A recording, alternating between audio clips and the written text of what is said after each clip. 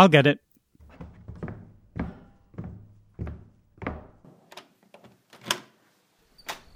Hello? Can I help you? Good evening. I was just in the neighborhood and thought I'd stop by to check in on your family. Wait a minute, aren't you the terrible axe murderer who's been all over the news? What's that, behind your back? Is that a giant axe? Good eye, my friend. Nothing gets past you. Yes, I'm here to kill your family. Are they home right now? Oh. I hope you're not lying to me. You know that lying is wrong, don't you? Of course I do. Look, I'm pretty sure I can hear people in there. You sure you're not lying to me? If your family was here, you'd probably lie and tell me they weren't, just to save them, right? Yeah, I guess I would. So what makes it okay for you to lie to me now, when you just said lying was wrong? I don't know. But maybe we'll find out on today's show.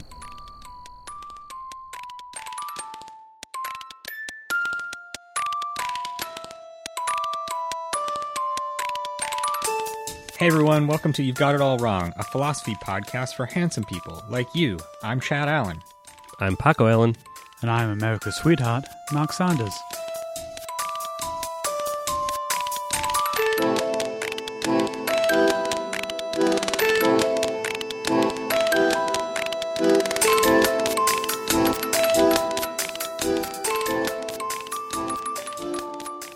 So I'm sure everyone's dying to know if it's okay for Mark to lie to the axe murderer.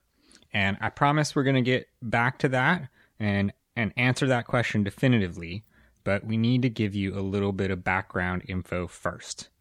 So today we're going to talk about the moral philosophy of Immanuel Kant, a German philosopher from the 18th century. Prussian? Yeah. So, not to sidetrack us immediately, but... Is this going to be Star Trek? No, this is not a Star Trek-based tangent. Okay. And maybe nobody here has an answer to this, but like I've been puzzled about why Kant is considered a German philosopher when in the period that he lived, Germany didn't exist, and the part of Prussia that he lived in has never been part of Germany since Germany has existed, and now is part of this weird isolated island of Russia. Like, in no period of time in history, I think, was the geography that he lived in ever part of anything that was called Germany. Welcome to our geopolitical podcast. You've got it all wrong. It's weird that, like, everyone considers him a German philosopher when... He spoke German, and his family spoke German, and culturally, Königsberg was a German exclave, right? It was right on the edge. Well, it's Prussian, which turned into one of the German states. And he wrote in German. I mean, but it's... I guess, like, culturally German... Do you want to call him a Prussian philosopher? Yeah, I think I'd be more comfortable if we called him a Prussian philosopher. Well, like, for several hundred years, Prague was considered a German city, even though technically it was in Czechoslovakia, which then again also doesn't exist. But culturally, it wasn't considered Czech until the 18th century. There's a lot of fluidity, I guess, in those middle European countries. Uh-huh. Continue. I've ruined the show. I've ruined the show already. Okay, can we resume with the regular course of our events? Okay. Yeah. Mark, why didn't you let that axe murderer in? Yes. So I don't even remember where I was. You're talking about Immanuel Kant, the Prussian philosopher. So Kant wrote a lot about ethics. A very common theme in ethics is the search for objectively true moral principles. So like moral principles that are not just made up by people, but are facts about the world. It would be really nice if we could find those things, because then they would guide our choices about right and wrong. And obviously there are lots of philosophers who believe that we can find those kinds of truths and that they're out there. And there are lots of philosophers who believe that those truths don't exist in the world and that morals are sort of our creation, and that those rules come from lots of different places, but not from being objective facts about the world. And so Kant was a philosopher who thought that those truths were out there in the world, and that we could get at those moral principles or those universal moral laws with our what he called pure practical reason, or our ability to discover truths independently of our sensory experience of the world, so independently of contingent facts about the world. And the central moral principle that Kant believed he discovered or that he advocated for was a principle that he called the categorical imperative. Yeah, whenever I think of categorical imperative, I always think of Prime Directive, but we've already done a Star Trek episode. Yeah, thanks. So I won't go down that. Essentially, like you say, it was Kant proposed 3 formulations. The first one was a robot may not injure a human being or through inaction allow a human being to come to harm. Sorry, that's Asimov's theories. Okay, sorry. So his first rule was no bright light. No, sorry, that's Gremlins. If it's your first night at Fight Club, yeah, you must philosophize. The formulation we're going to talk about is, and this is the translation from the German: act only according to that maxim by which you can, at the same time, will that it should be a universal law. And I think that's somewhat of an archaic translation, and hopefully newer students see more punctuation and commas in that sentence because it's somewhat hard to pass.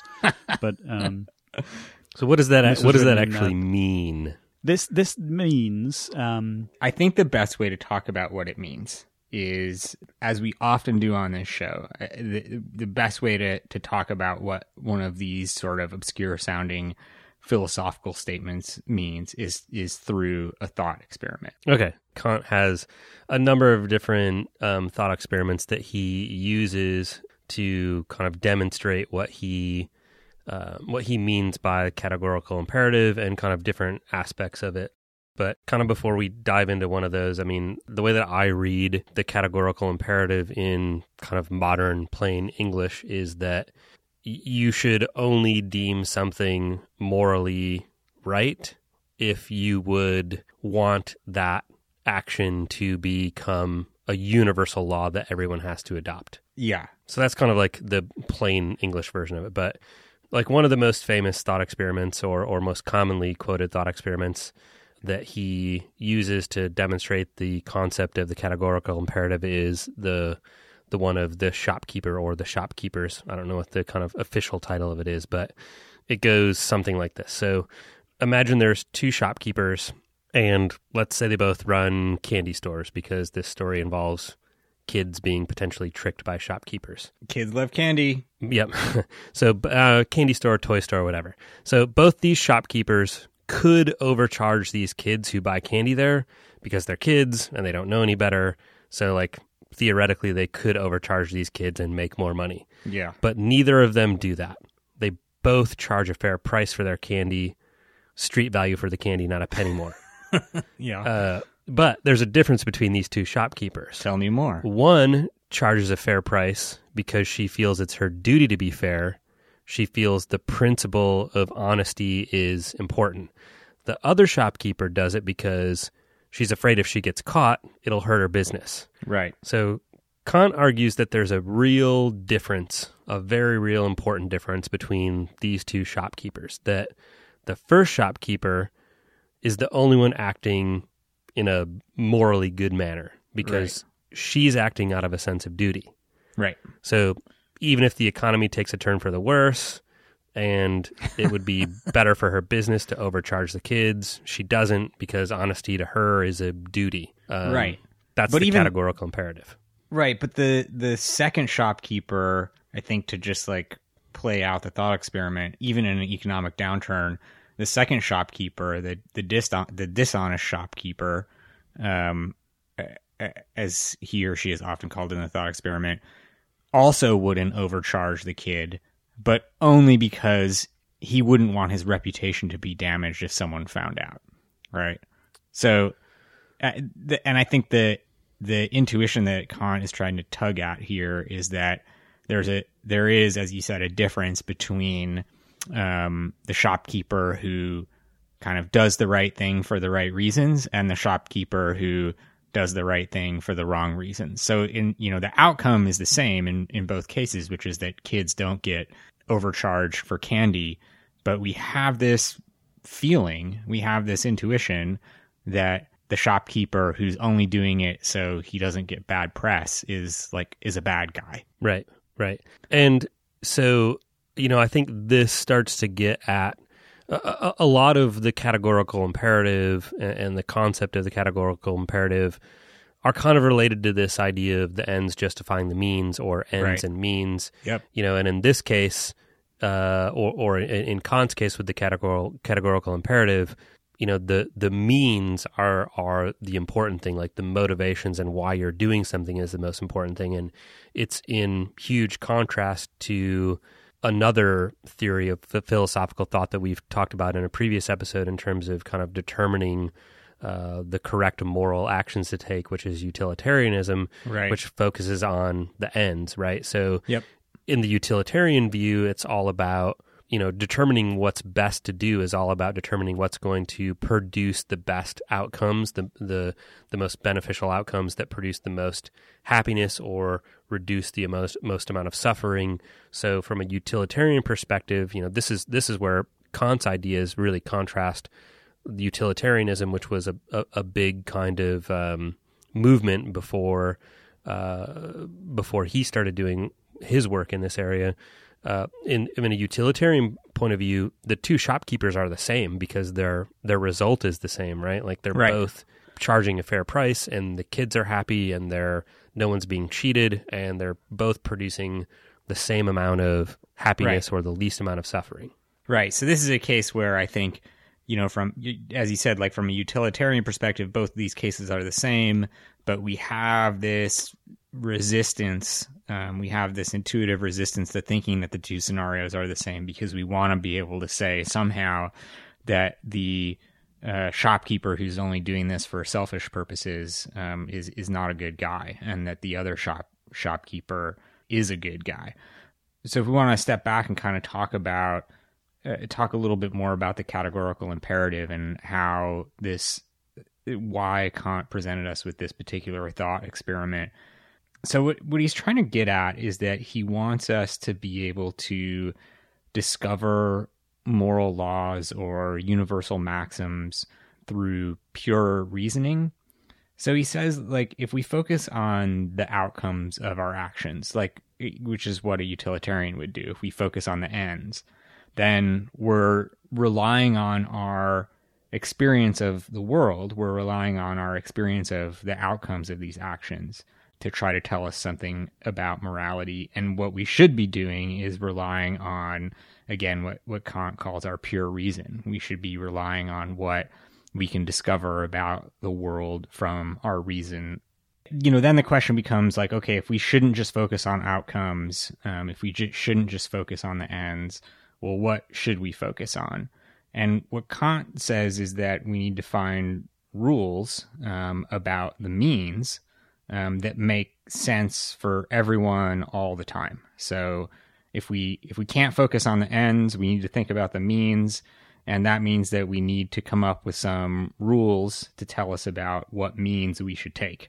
Right. This is back to the idea of you should only consider something morally right if you would want that decision or that action or that rule about your decision-making process to become a universal law that everyone follows 100% of the time. Right. And so that's kind of, where he nets out in terms of, okay, let's set aside everything that we know about outcomes or like our experience of the world in terms of which decisions produce which kinds of outcomes. And let's just think about how can our reason lead us to a point of view about what's right and what's wrong. And so, yeah, he kind of comes to this notion of, we'll forget about the consequences and the outcomes. What kinds of moral laws would satisfy us as rational beings? And he basically says, it's imagine when you make a specific moral decision, abstract that away to a general principle. So like when the shopkeeper decides to charge a fair price for the candy, he's basically saying, if I abstract that away from my specific decision to like sell this piece of candy to this kid for a fair price, that would turn into a rule along the lines of, don't cheat people. And if that rule, don't cheat people, is a thing that if it were to become a universal maxim, you would want that maxim to govern your life, then that's something that we can identify as a moral principle. So I don't want to be cheated. And I think the really critical thing is that the rules of morality that come out of this system are like dogmatic. Yeah. If you buy into this belief system that Kant is proposing, then if you say don't cheat is something that you think should become a universal law, that means you believe that everyone should follow that law 100% of the time. Like there are no excuses, there are no exceptions, there are no circumstances under which cheating is acceptable. It is always 100% of the time morally wrong. That's very German of him. Sorry, German listeners. Sorry, Prussian listeners. Also, Prussian listeners, if you're listening to this, how did this transcend the space-time continuum to go back to you in time? Please let us know in the comments. Paco, your point about the notion of these rules sort of applying universally or, applying categorically, which is kind of how the categorical imperative gets its name. The story that we told at the top of the show is a different thought experiment that's meant to kind of push our intuitions in a different way. Right. So the shopkeeper thought experiment is meant to demonstrate how our intuitions say that the shopkeeper who treats people fair because it's her duty is a better person somehow than the shopkeeper who does it just because it's good for business. Right. We feel intuitively that one of those people is acting morally and one of them is just acting out of self-interest. The thought experiment that we open the show up with, where a murderer shows up at your house and wants to know if your family is there so he can murder them, and you have to decide whether you're going to lie to him about whether or not they're there, that's meant to test whether or not you really feel like the categorical imperative philosophy is the best approach to guiding moral actions or moral decisions. Right. Yeah. And this thought experiment was a product of a writer who was a contemporary of Immanuel Kant, and that was Benjamin Constant, a French writer. His full name, Henri Benjamin Constant de Rebecque. Sorry, French listeners. He was actually born in Switzerland, so he was born in Lucerne in 1767, which is critical because he also saw the French Revolution at the time, which was another, you might say, experiment, a philosophical experiment in how you treat your fellow man ethically. And that ended up with a lot of executions. Benjamin Constant, he knew that obviously you need to go back to first principles, but he thought it was irrational to think that you should let your family be murdered for the sake of an abstract, generalizable idea. His quote was, "The moral principle stating that it is a duty to tell the truth would make any society impossible if that principle were taken singly and unconditionally." So he definitely was a critic of this particular approach. Yeah. So, it basically, the weakness in the categorical imperative that the neighborhood murderer thought experiment reveals is that, you're Kant calls him the inquiring murderer. Yeah, I mean neighborhood murderer. Or I guess that's what Constant calls him. Yeah, neighborhood murderer. That sounds like a new series on FX. So Dexter shows up to your door and wants to know if your friendly neighborhood murderer. Yeah. It's a beautiful day in the neighborhood. The weakness that this thought experiment exposes is that you're hard pressed to find anybody like in the real world who would let the murderer know that their family's there because they feel like lying is a universal rule, that it is your duty to follow the don't lie to anybody rule, and that even in the circumstance where a serial killer is at your door and wants to know if your family's there so he can murder them, even in that circumstance, you're duty bound to tell them the truth. Right.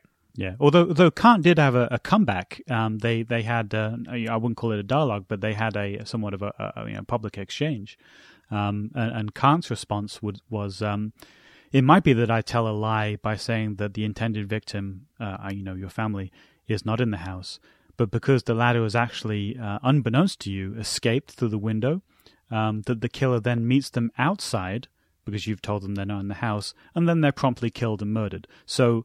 And by that regard, he's saying if you always tell the truth, you can't be held accountable for what is going on in the world that you're not aware of. You can only be aware of what you do know, and if you try to stick to the rules, essentially, then it's the best practice. Right. Yeah, I think actually that's I didn't know that Kant formulated that specific response. I think this is kind of a cool moment in the history of philosophy because a lot of philosophers aren't that well known. Famous philosophers, are not necessarily all that well known in their lifetimes. And so it's kind of cool to have this story about a very important philosopher who, had this exchange about what would become one of his most famous writings, like during his lifetime. I think that's like straight away just interesting. Were they like sending each other like rebuttals via carrier pigeon? Well, no, I think these were publications.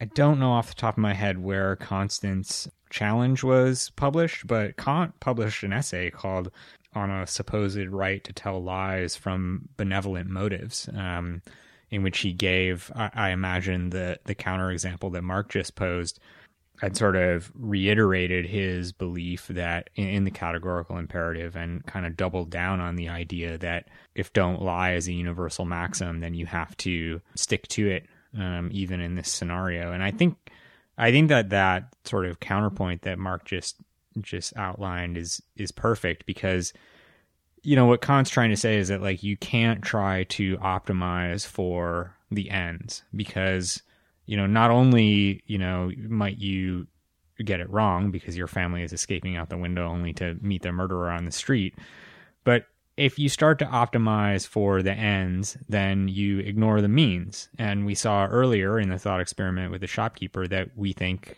the means are important. And, he also has this idea about the notion of treating other people as rational persons with moral value. And so he also says something along the lines of, if you lie to the murderer, then you're treating that person as a means to an end. And while it may seem like in this particular case that's going to get you what you want, it violates sort of a fundamental principle of morality, which is that we should not treat our fellow human beings as a means to an end, but we should treat them as an end in themselves. Yeah, that's I think wasn't that the third rule? Either that or never feed him after midnight. I think don't feed him after midnight was the number one rule. But ahead of what is the other one? Don't get him wet. Get them wet. Yeah, no bright light, don't get him wet, never feed him after midnight. Yeah, I mean, like, in that no order? bright light was definitely the third rule, it's the least important whether it was red first or last. Like, they don't like bright light, like, big deal. Right. But feed them, they turn... For any non-handsome people listening, we're talking about gremlins. Oh, jeez. Yeah, I mean, I guess if we have to inform people on that, it's disappointing, but sure, yeah, there are young people out there who've never seen Gremlins. If you feed them, they turn into horrible monsters. If you get them wet, they reproduce into horrible monsters. Like, right. Bright light is no big deal. Like, bright light, like, that's a good one to know so that you can, like, shine bright light in the horrible monsters you've created by getting them wet and feeding them. By the way, if you have not seen Gremlins, hit me up on Twitter @ChadAllen, and I will PayPal you the money to rent it on Netflix or rent it on Netflix, Amazon, or whatever it is. Next, yeah. Old people don't understand the revenue model for Netflix. I'll pay, assuming it's not included in your current Netflix subscription. I will pay for you to stream it from Amazon or some other service, or I will mail you a DVD, I was going to say, but that also makes me sound old. I don't know. You need to watch Gremlins. I'll help you figure it out. Tweet at also, me. Also, you kind of need to watch Gremlins too. It's one of the few weird 80s like horror movies that where the sequel is almost as good as the original. Well, the sequel's like super meta, right? No, it's like if somebody, it's like the people who made Troll 2 time traveled back in time and made the sequel to Gremlins. Yeah. Anyways, okay. Back to Kant. Yeah. What else do we have to say on this? I think we just need to vote. Okay. Thumbs up, thumbs down on the categorical imperative, I guess, as a way to live your life or as a philosophical truth. What do you want to vote on? Well, I don't know. Aren't those two kind of the same thing? Sure. As a way to... I mean, no, but... judge morality and make moral decisions, the categorical imperative gets a thumbs up or a thumbs down from Chad. Thumbs down. Mark? I would echo the wise words of Martin Luther King Jr. that the arc of the moral universe is long, but it bends towards justice. So I would go yes on the categorical imperative. All right. Well, Paco? I'm going to go one thumb totally sideways on this one. I feel I do. That is such a cop-out. Well, okay. I mean, like, if it's got to be binary, I'm giving it a thumbs down. Yeah. But I feel like the way that we all, I feel like Kant doesn't give a great justification or rationale for understanding why we should act on these specific duties. Like, I don't think he gives a great formula for understanding what the maxims are or what defines a maxim, right? So, like, is not lying. So, like, if not lying is one of these duties that we should follow 100% of the time, all the time, regardless of the circumstances, I don't think he does a great job of explaining why being honest is a maxim, or how you understand what those are or create those. So I think it's kind of like, it's an interesting framework for saying if those maxims were universal laws or axioms like math, where you could say 2 + 2 is 4, and it's really hard to argue against that. And if you could say like honesty or not lying is as universally understood or as axiomatic as 2 + 2 = 4, then sure. But that's a pretty critical part of this that I don't think he does a great job of providing a foundation for. So I feel like we kind of all live our lives somewhere in between the categorical imperative, Kantian way of morality, and utilitarianism. And I think there's holes in both of those approaches. And I agree with you. But I still think that thumb sideways is a cop-out. All right, one thumb down. All right. What did we all just vote down the categorical imperative? Are you kidding me? Mark voted up like very resoundingly. Okay, so 2 thumbs down, 1 thumbs up. Yeah, there's another quote from Kant where he said, "It doesn't matter what I tell the axe murderer. I don't know what he's going to do when I say yes or no." Yeah, I mean, he could be crazy. He's an axe murderer. Yeah, no, he's definitely crazy. The axe murderer or Kant? Both. All right. Okay. All right, to the mid-show break.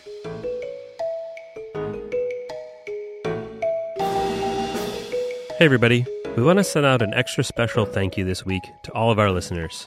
The show kind of blew up this past week. We had a ton of downloads and our egos are all bloated and huge, and nothing makes us happier than that. So to all of our OG fans out there that supported us in the early weeks, thank you so much. It's your downloads and subscriptions and reviews that landed us on the new Noteworthy lists and made it possible for all the new listeners we picked up this week to discover us. And to our new listeners, welcome. We're glad to have you. Make sure you check out the past episodes. There's some good gems in there.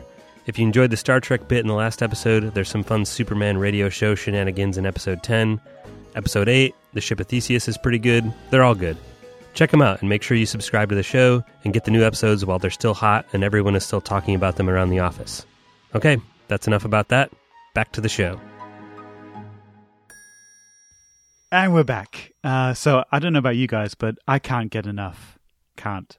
Ugh, Yeah. God. I was sitting on that for the entire episode. really hoping we were going to make it without that joke. Yeah, but you know that Mark is a co-host of this show, right? I love dad jokes. Talking of dads, I didn't realize it, but Immanuel Kant's father was of Scottish descent, going back to our theme in past episodes of the Scottish really? Enlightenment. Yeah, I didn't know that either. he even spelt his name differently. He spelt it Cant, and it was Immanuel that ended up adopting the more Prussian/Germanic/Russian spelling with a K.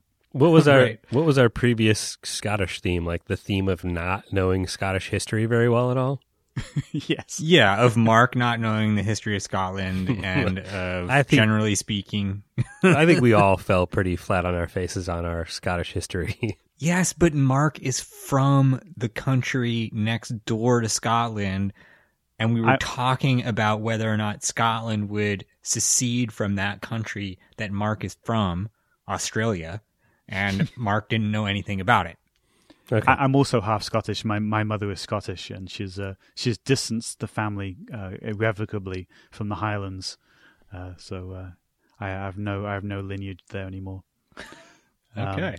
Talking about going back to where you were from, one of Kant's many contributions to society and culture was around the term nostalgia, which I found quite bizarre. Nostalgia was originally a disease, a situation you could find yourself in that could hospitalize you, and nostalgia was originally a disease based on fondly thinking of homesickness. How is it a disease? I'm confused. Yeah, it was a type of melancholy. It was before there was a real psychological diagnosis of various conditions. Homesickness was termed nostalgia from the Greek nostos. But wait, you said you home. could be hospitalized for it. Are you saying that in the 18th century you get hospitalized for being homesick? Yeah, there was cases of Swiss soldiers who were fighting abroad that could get hospitalized and then even sent home based on acute homesickness. And it was okay. It was Immanuel Kant in 1798 that rejiggered our notion of nostalgia, where he noted that people who did return home were usually disappointed because, in fact, they didn't want to return to a place but to a time of their youth. And ever since then, nostalgia became a yearning not for a place but for a time. So I find it amazing that he was the one who pioneered the change of place to time. Man, he did everything. Is there anything Kant couldn't do? Well, I think that's probably why he changed his name from Cant, because he was like, I don't want to be the guy who can't, Right. I'm the guy who can't. because I can. I can't. It's I like don't even know. It's like the line, are you an American or Americant? I mean, speaking of Kant having a diverse set of skills and opinions and points of view, one of the things that Chad and I were talking about was, you look at the categorical imperative, and you look at any philosopher who has like a really specific or passionate point of view on something like morality, and you wonder, like, did this person live their life according to these rules or this point of view that they put forth in the world? So we try to like dig around and get some dirt on Kant, which we didn't find, but in our searching, we came across. Seems like a pretty good guy. Yeah, nothing sticks out where it's like, oh, a murderer did show up to Immanuel Kant's door and he let them in. Right, so none of that. But, he's got this reputation as being like a really stiff, boring, ate the same breakfast every morning and went for an hour-long walk every day at exactly the same time and was very antisocial. Wait, is that true? Yeah, I mean, supposedly all this stuff's true. I think that's probably more true about his later life. Yeah, okay. but then we started to come across some stuff about his earlier life and his youth, where he was kind of, more of a socialite or more of a, what we might call today as a partier, but, definitely was known to throw a good party and have a good amount of drink. And then Chad came across this guide that Kant wrote to how to throw a good dinner party. And Yep. And when you think about his kind of like dogmatic approach to morality and the categorical imperative, he's got like this same approach to the rules for how to throw a good dinner party. Like he believes that not lying is some kind of like universal law of how things work. And he also believes that there is the same fundamental laws for how to throw a good dinner party. So I'm just going to read a couple of these rules or guides, which, it's called a guide, but I think they come across more like rules of the universe about how a dinner party should go. So this is from Anthropology from a Pragmatic Point of View, right? A book by Kant. Right. So he writes, rule number 1, the number of guests should follow Chesterfield's rule. No fewer than the Graces, i.e. 3, no more than the Muses, i.e. 9. So between 3 and 9, no fewer, no more. This is my favorite one, is that he has like a structure for how the conversation at a dinner party should flow. When the dinner party is a full one and there is plenty of time, the conversation during the dinner party should go through 3 stages. 1, narration or exchange of news. 2, lively discussion. 3, jest, i.e. play of wit. Sounds like something straight out of the Sheldon Cooper playbook. My favorite party rule that Kant invented is basically the rule of Vegas, which is this. Anything indiscreet that is said at the table stays at the table. There is a moral sanctity to the dinner party and a duty of secrecy, because without the trust made possible by these, it is impossible to have enjoyable culture. Like, the dude invented what happens in Vegas stays in Vegas. Yeah. But then ironically also said no dinner music whatsoever. And apparently he regarded it as one of the most absurd innovations in his time. I guess dinner music was like a new thing in the 18th century. He didn't like it. Yeah. One of my other favorites starts with this weirdly paradoxical statement of dogmatism is to be forbidden absolutely, whether it be on the part of the host or the part of the guests. When people get too serious and insistent, start making jokes to divert them back to play rather than business. Sounds kind of dogmatic. Like you could write a whole book on like Yeah. you could write a whole like sales book, like Kant's philosophy of sales based on his party rules. We should do that as a companion book to our holiday CD or whatever it is that we're doing. Can we move off of the Kant dinner party rules thing? I just wanted to talk about the golden rule real quick. Sure. From party rules to golden rules. Yeah. That's the name of the book. That's the name of the book. Such a great segue. Right.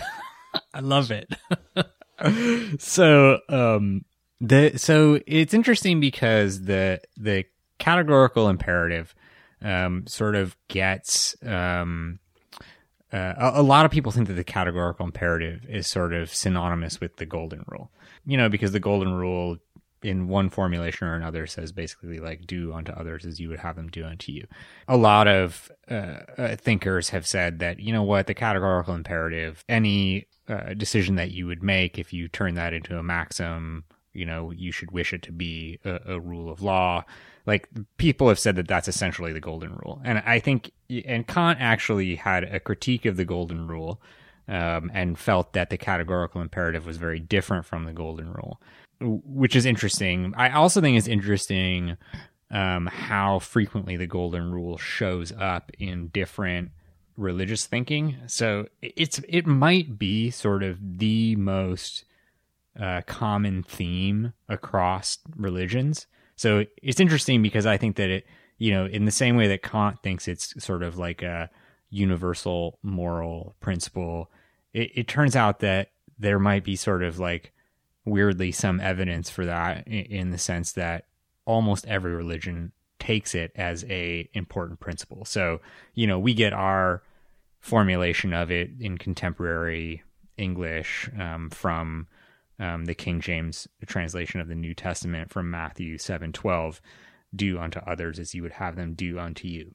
It also shows up in Confucianism as never impose on others what you would not choose for yourself. It shows up in Hinduism as hurt not others in ways that you yourself would find hurtful. It shows up in Islam as you would have people do to you, do to them, and what you dislike to be done to you, don't do to them. And I could go on. Like, it really does show up in pretty much any major world religion that you can name. So I think it's interesting from that perspective that it does seem to be an idea that lots of folks who are thinking about morality sort of end up landing on. It's amazing how many of those societies and cultures also had slavery. Yeah. Funny that. Yeah, that is funny. Well, and then I think that's because you can redefine what the word others means. Person means. To say, like, yeah, exactly. Well, these people are others, and then these people are not others. Yep. They're other others. Yep, and that's where terrible things kind of are allowed to slip through the cracks of that apparently egalitarian principle. We're all born equal, just that some of us are more equal than others. George Orwell? Yeah. Speaking of which, guys, I have some listener mail. Would you like to hear it? Nope. Yes, please. Oh, no, yes. Okay. Yeah. End of the show. See you next week. See you guys next week. Okay. This comes to us from Steph in New York. Hey, Steph. Who says, regarding your tagline, a podcast for handsome people like you. I know handsome can technically refer to both men and women, but in current usage, we don't say handsome woman that much. Does the tagline subtly imply that you think ladies don't enjoy philosophical discussions or incessant Star Trek references? Because we totally do. Steph, I bank on the fact that ladies enjoy philosophical discussions and incessant Star Trek references, yeah, because exactly. Otherwise I would find myself totally irrelevant to the opposite sex. Yeah. So, I mean, I think this is an interesting question because as we kind of like rewind to the origins of this show and when we first started talking about doing this show and we were kind of working on what it was going to be like and what it was going to be called and kind of the structure of it and all the details of it. I mean, you know, we're on episode, I think 13 is the one we're recording now. But we've actually been working on this since, you know, I think the end of January 2014, early 2015 in various ways. And when we first started talking about things like taglines, you know, it was we talked about a lot of other shows that we all listened to that we liked, and some of them had tagline like things and some of them didn't.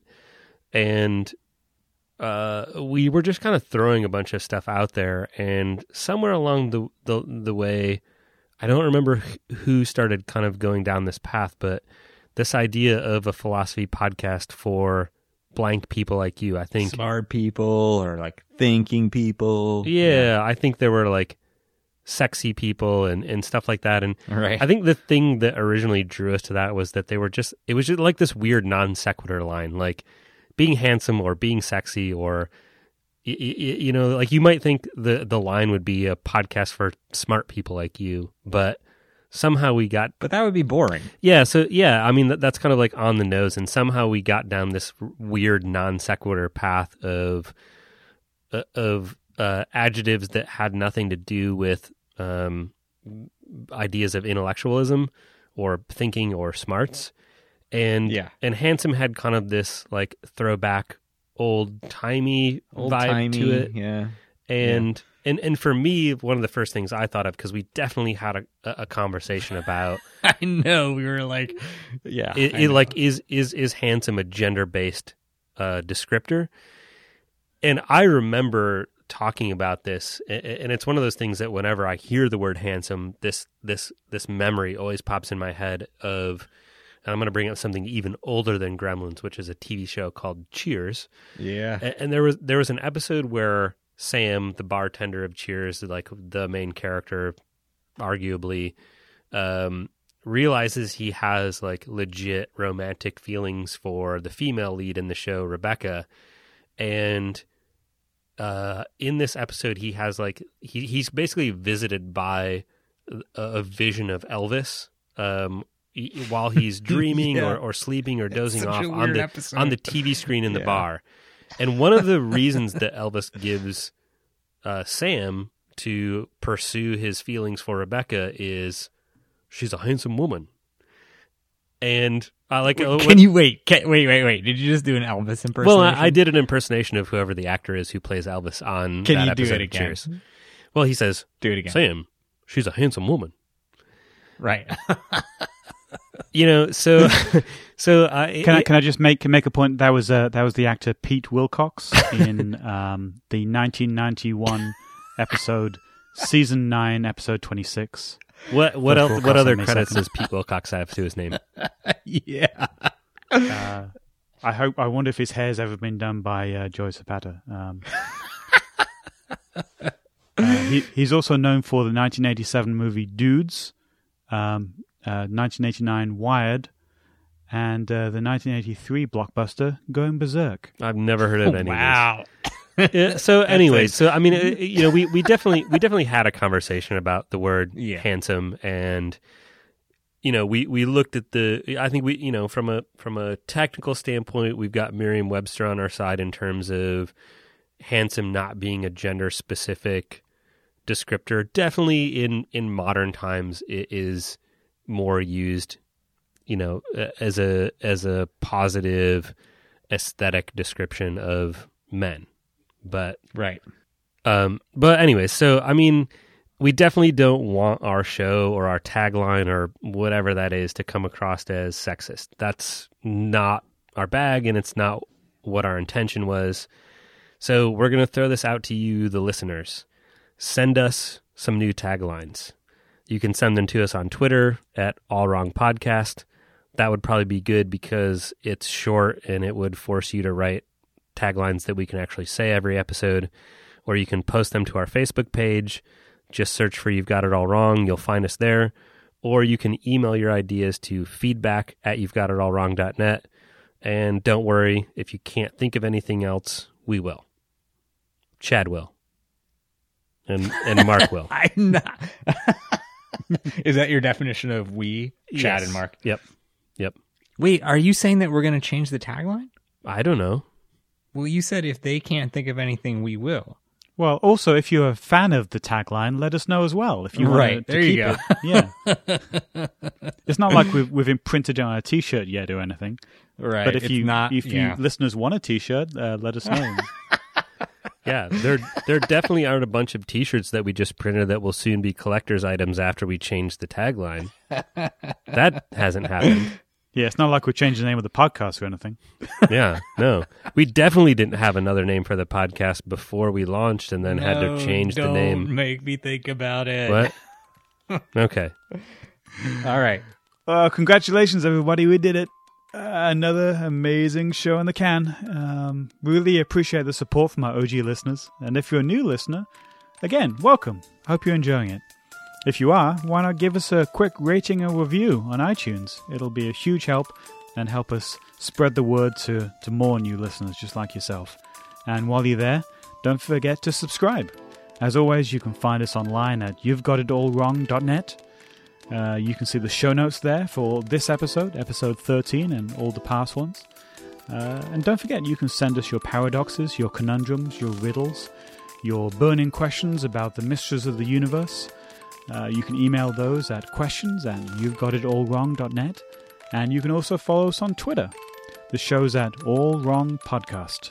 I'm at M. Sanders. I'm at Chad Allen. And I'm at Paco Ellen.